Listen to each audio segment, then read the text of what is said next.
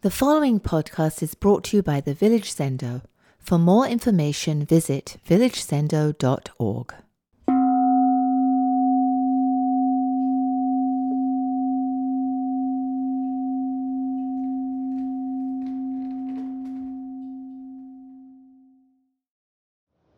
Welcome, my name is Shinryu, and this is our second in-person Fusatsu ceremony since we've reopened the Zendo. So this is a work in progress with everything else. We are doing this in hybrid format, and that's an experiment, and we'll see how that works for you. And we're also doing this with more liturgy. Thankfully, we have more people here in the Zendo tonight, so we're trying out more liturgy roles, and virtually everyone is stepping into something that they've either never done before or are very rusty on, including myself as officiants. So bear with us. Thanks for your patience, and I really appreciate all of your effort and all of your sincere energy. And I have to say, the chanting sounds beautiful in here tonight.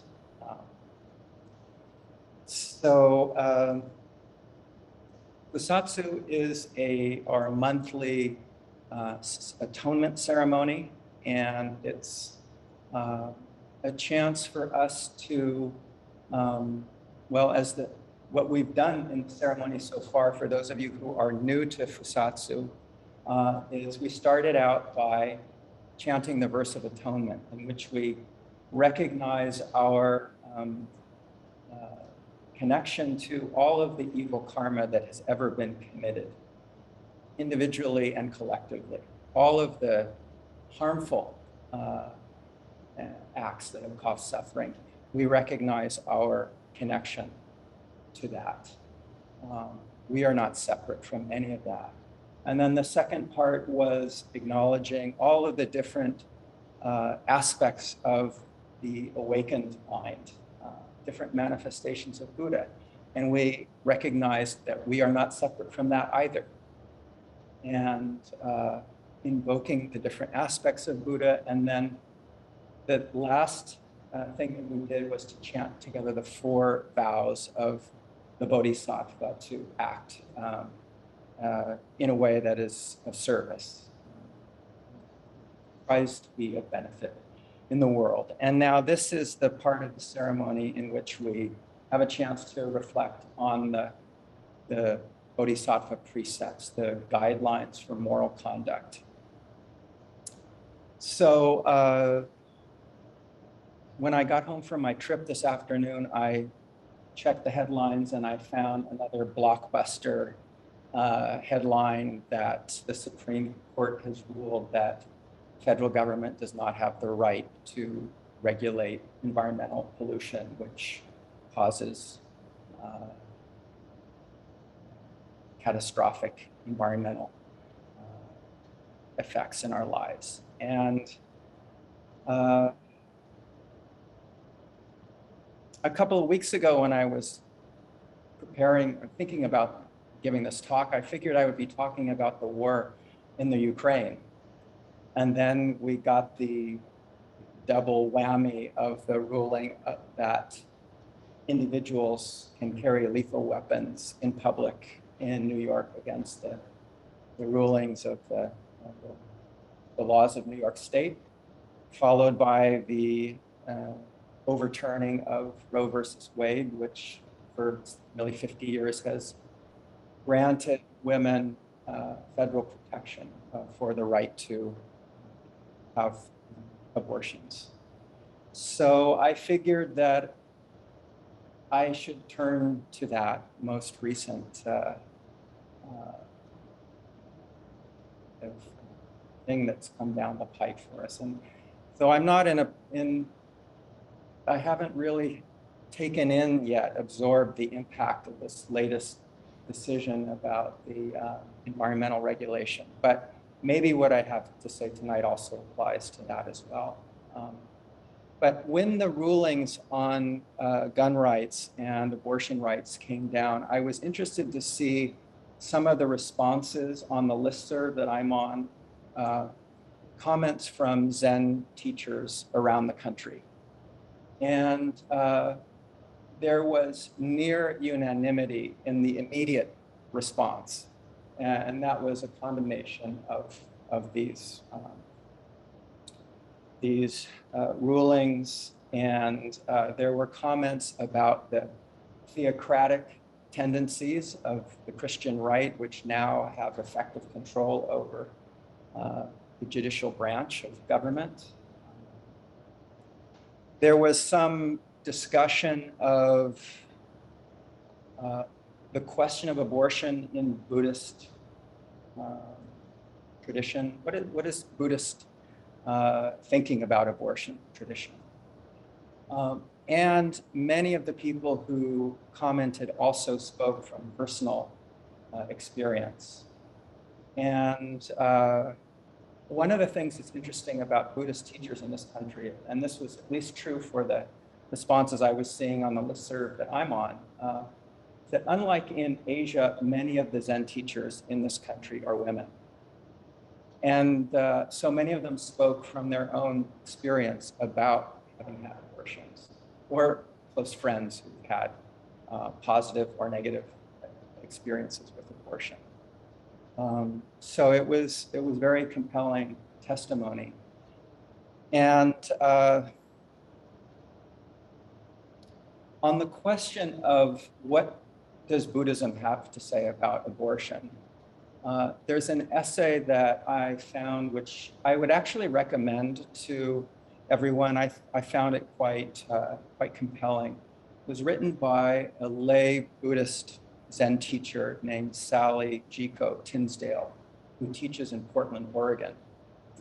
And it came out last fall, I think in October, in Tricycle magazine, and it's called, Is There a Buddhist View on Abortion?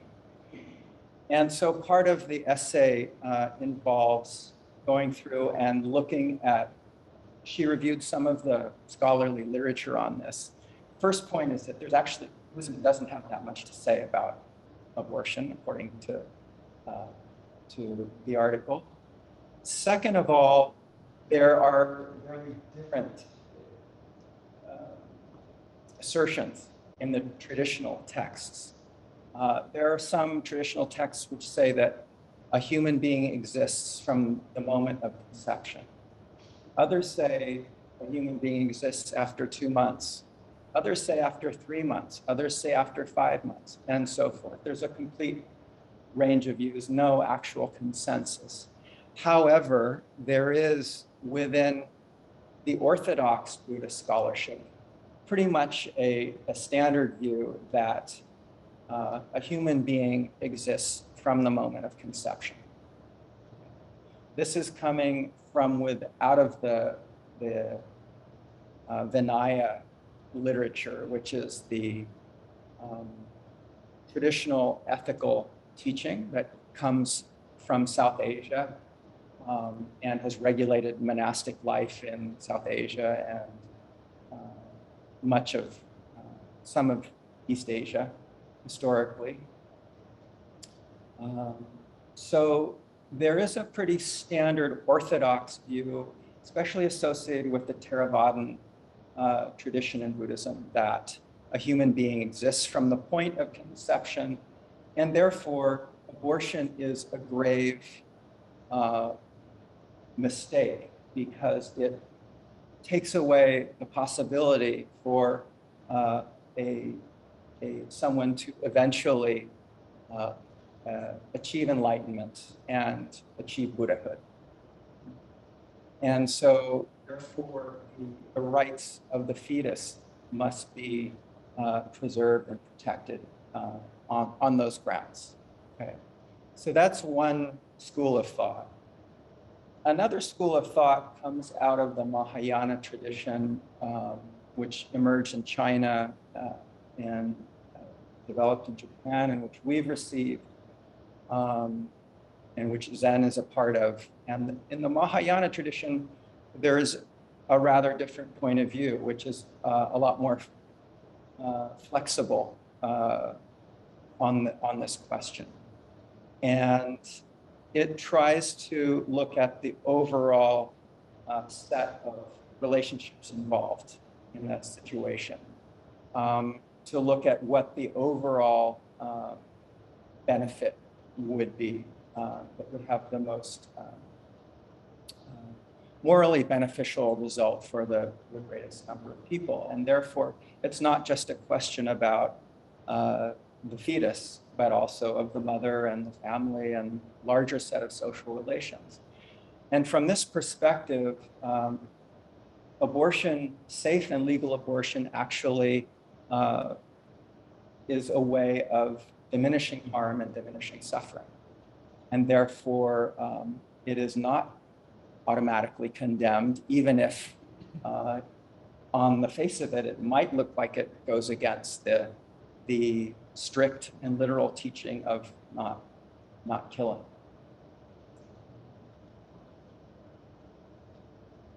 Okay, so, and Tisdale mentioned, for example, the Dalai Lama said that, quote here, he said, "I think abortion should be approved or disapproved according to each circumstance," which sounds like a pretty, I don't know if liberal is the right word, but a pretty flexible approach, that it depends on each individual case. But Tisdale says, when the Dalai Lama says, "I think abortion should be approved or disapproved according to each circumstance," the question becomes, well, who is in a position to approve or disapprove? Right?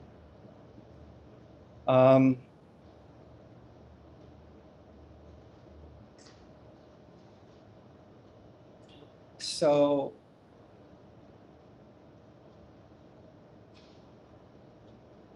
thinking about the ruling on guns and on abortion, naturally, the first thing that came to mind for me is the first grave precept about no killing. And there are clear contradictions here between the Supreme Court's rulings, it seems to me. But actually, I didn't want to focus on the first grave precept tonight so much as look a little bit at the seventh grave precept. The seventh grave precept is the one that says, not abusing others in order to elevate oneself, to praise oneself. And I thought that this precept is relevant for us because as we're thinking about how to respond to the new legal context and the new political context, what would be appropriate kind of action, and what would be action that is beneficial versus harmful. And so I think that this precept is significant because it is about, first and foremost, it's about our speech. I think individually, our engagement in discourse and debate with others, and it has broader public implications as well. So I think it's very easy for all of us to fall into the habit of abusing others in order to elevate or praise ourselves, or to abuse, we all have most of us have really strong positions on the question of abortion, for example. The situation is so polarized, the conflict is so acute at this point that we have very charged and polarized debate, and actually a lot of difficulty in having any rational, evidence-based kind of debate. And so I think that this is something that we can look at when it's so easy, so natural to feel intense rage or despair, for some of us, or for others to feel vindication and triumph, to look at how we can engage in constructive debate and exchange. And I think that when we're in a completely reactive mode, which is triggered by the political animosity in the country, when we are it's so easy to fall into set ideological scripts, it's important for us to be able to really to be mindful of our speech and the way in which we engage. And I think that that can be a way to, perhaps in a small way, prevent intensification of the conflict. So this seventh precept is one that traditionally, we can look at it in different ways. All of the precepts actually can be looked at in a very strict and literal way, like the Theravadan perspective, or the Hinayana perspective. We might say that simply don't kill, don't abort. Or we can adopt a more relative, flexible perspective that looks at the overall context and say, well, it depends upon the circumstances. What's the right thing to do given the situation of the mother and the family and one's class and racial and regional position in the situation. But there's also another deeper or more absolute perspective on the precepts. And so when we look at the absolute teaching about the seventh precept, we get the teaching attributed to Bodhidharma, who said, self-nature is subtle and mysterious. In the realm of the equitable Dharma, not dwelling upon I against you is called the precept of not praising yourself while abusing others. Not dwelling upon I against you. And then Dogen, the great Japanese Zen teacher, commented on this precept saying, Buddhas and ancestral teachers realize the empty sky and the great earth. When they manifest the noble body, there is neither inside nor outside in emptiness. When they manifest the Dharma body, there is not even a bit of earth on the ground. So what both Bodhidharma and Dogen are saying, I think, is that from an absolute perspective, there actually is no separation between self and other. There is no separation between liberal and conservative, between a pro-life advocate and a pro-choice advocate, between a fetus and a human.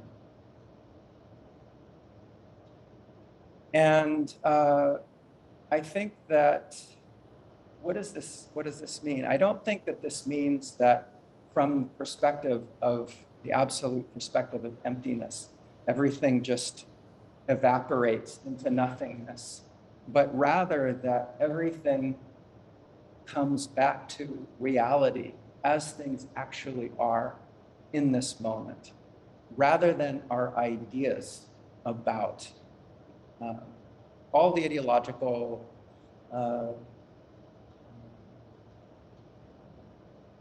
frameworks that we have and all of the political manipulation that we're a part of, all of the automatic scripts that we're used to falling into, and all of our standard ideas. If we're able to drop them for a moment and come back to what's actually right here, right now, there can be a kind of spaciousness and freedom that allows us to act more skillfully and more appropriately and in a way that doesn't contribute to the cycles of suffering, but may help to alleviate. But obviously we cannot just go around all the time operating from the perspective of the wisdom of equality, which is what Bodhidharma and Dogen are talking about. At the ultimate level, all beings and all existence is fundamentally equal. But to function in the world,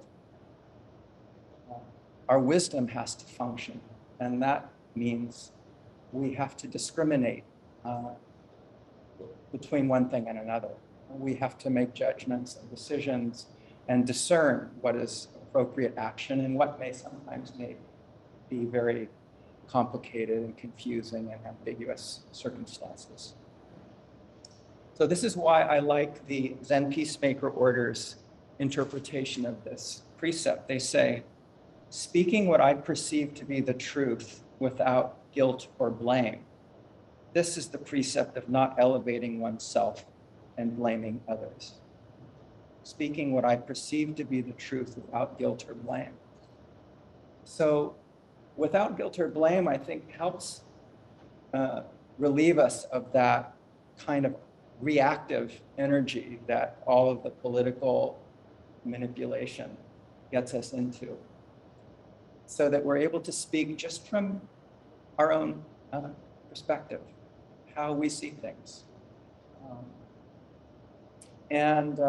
There's a kind of, there can be a kind of clarity to this, which does not automatically, magically resolve all conflict. On the contrary, a pro-life person can speak what they perceive to be the truth, and a pro-choice advocate can speak what they perceive to be the truth. And it doesn't mean that there are no differences there, but it may allow for some kind of more rational, evidence-based, sincere kind of exchange.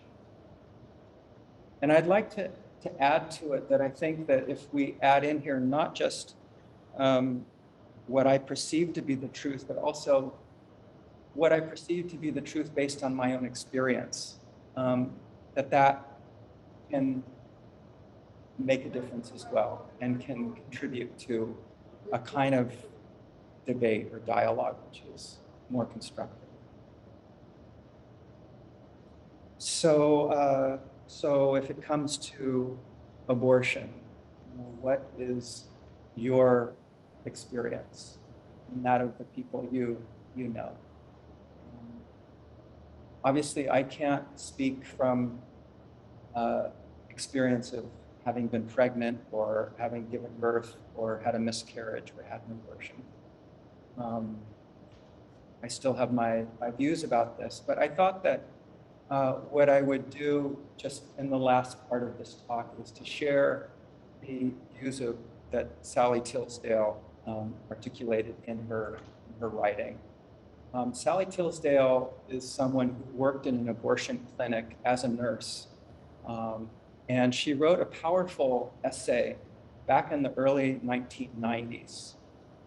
It came out in Harper's Magazine, and about her experience of working in the clinic, as her experience as a nurse, her perception of the doctor's experience, and especially of the experience of the women who came in to the clinic.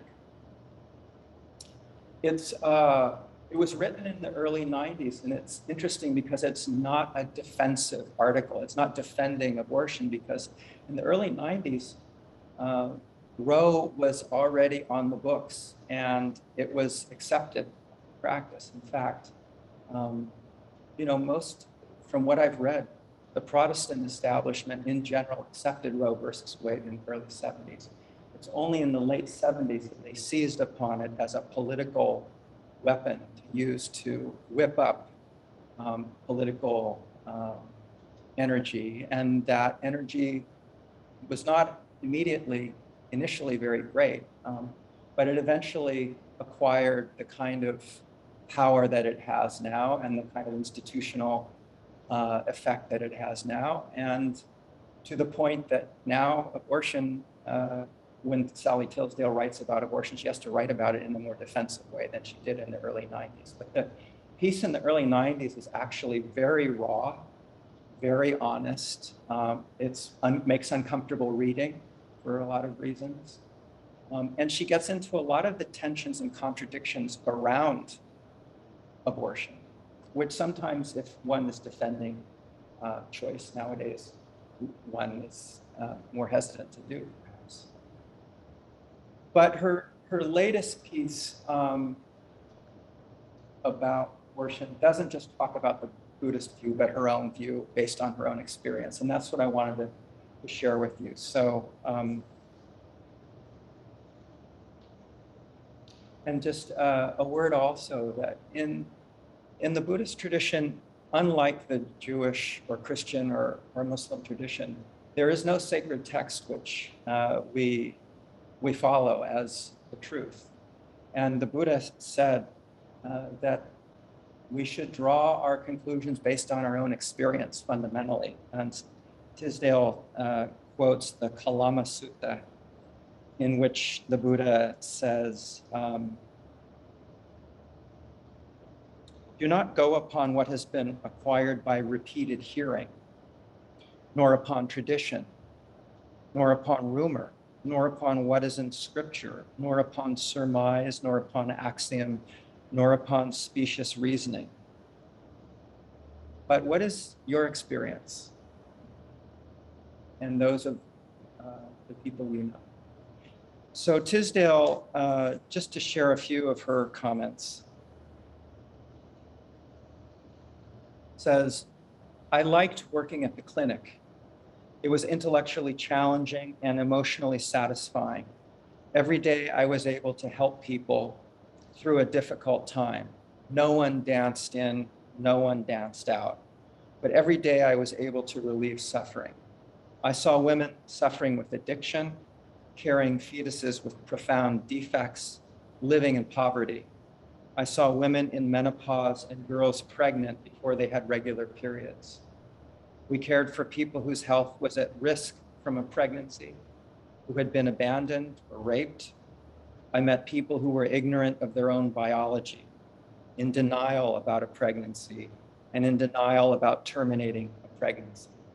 But mostly I met people who were sad, a little sad or a lot, and clear-eyed about the rightness of their choice. And a number of the other Zen teachers who commented in the online remarks that I saw also said, you know, for many women, an abortion is not necessarily a traumatic event. It may be uncomfortable, but it is maybe a healing event.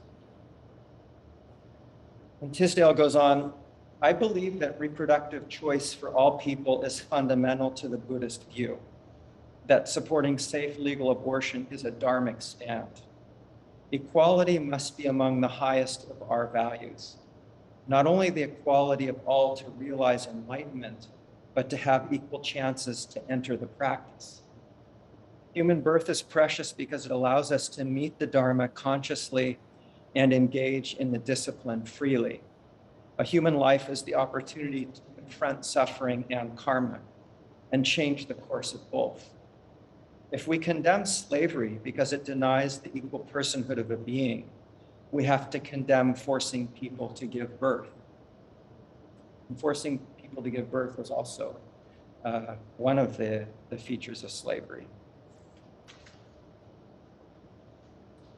Tisdale says, pregnancy is the fluid process of becoming. A pregnancy is not separate. It is part of the body. What is developing is incapable of survival away from that body as a severed ear or foot would be.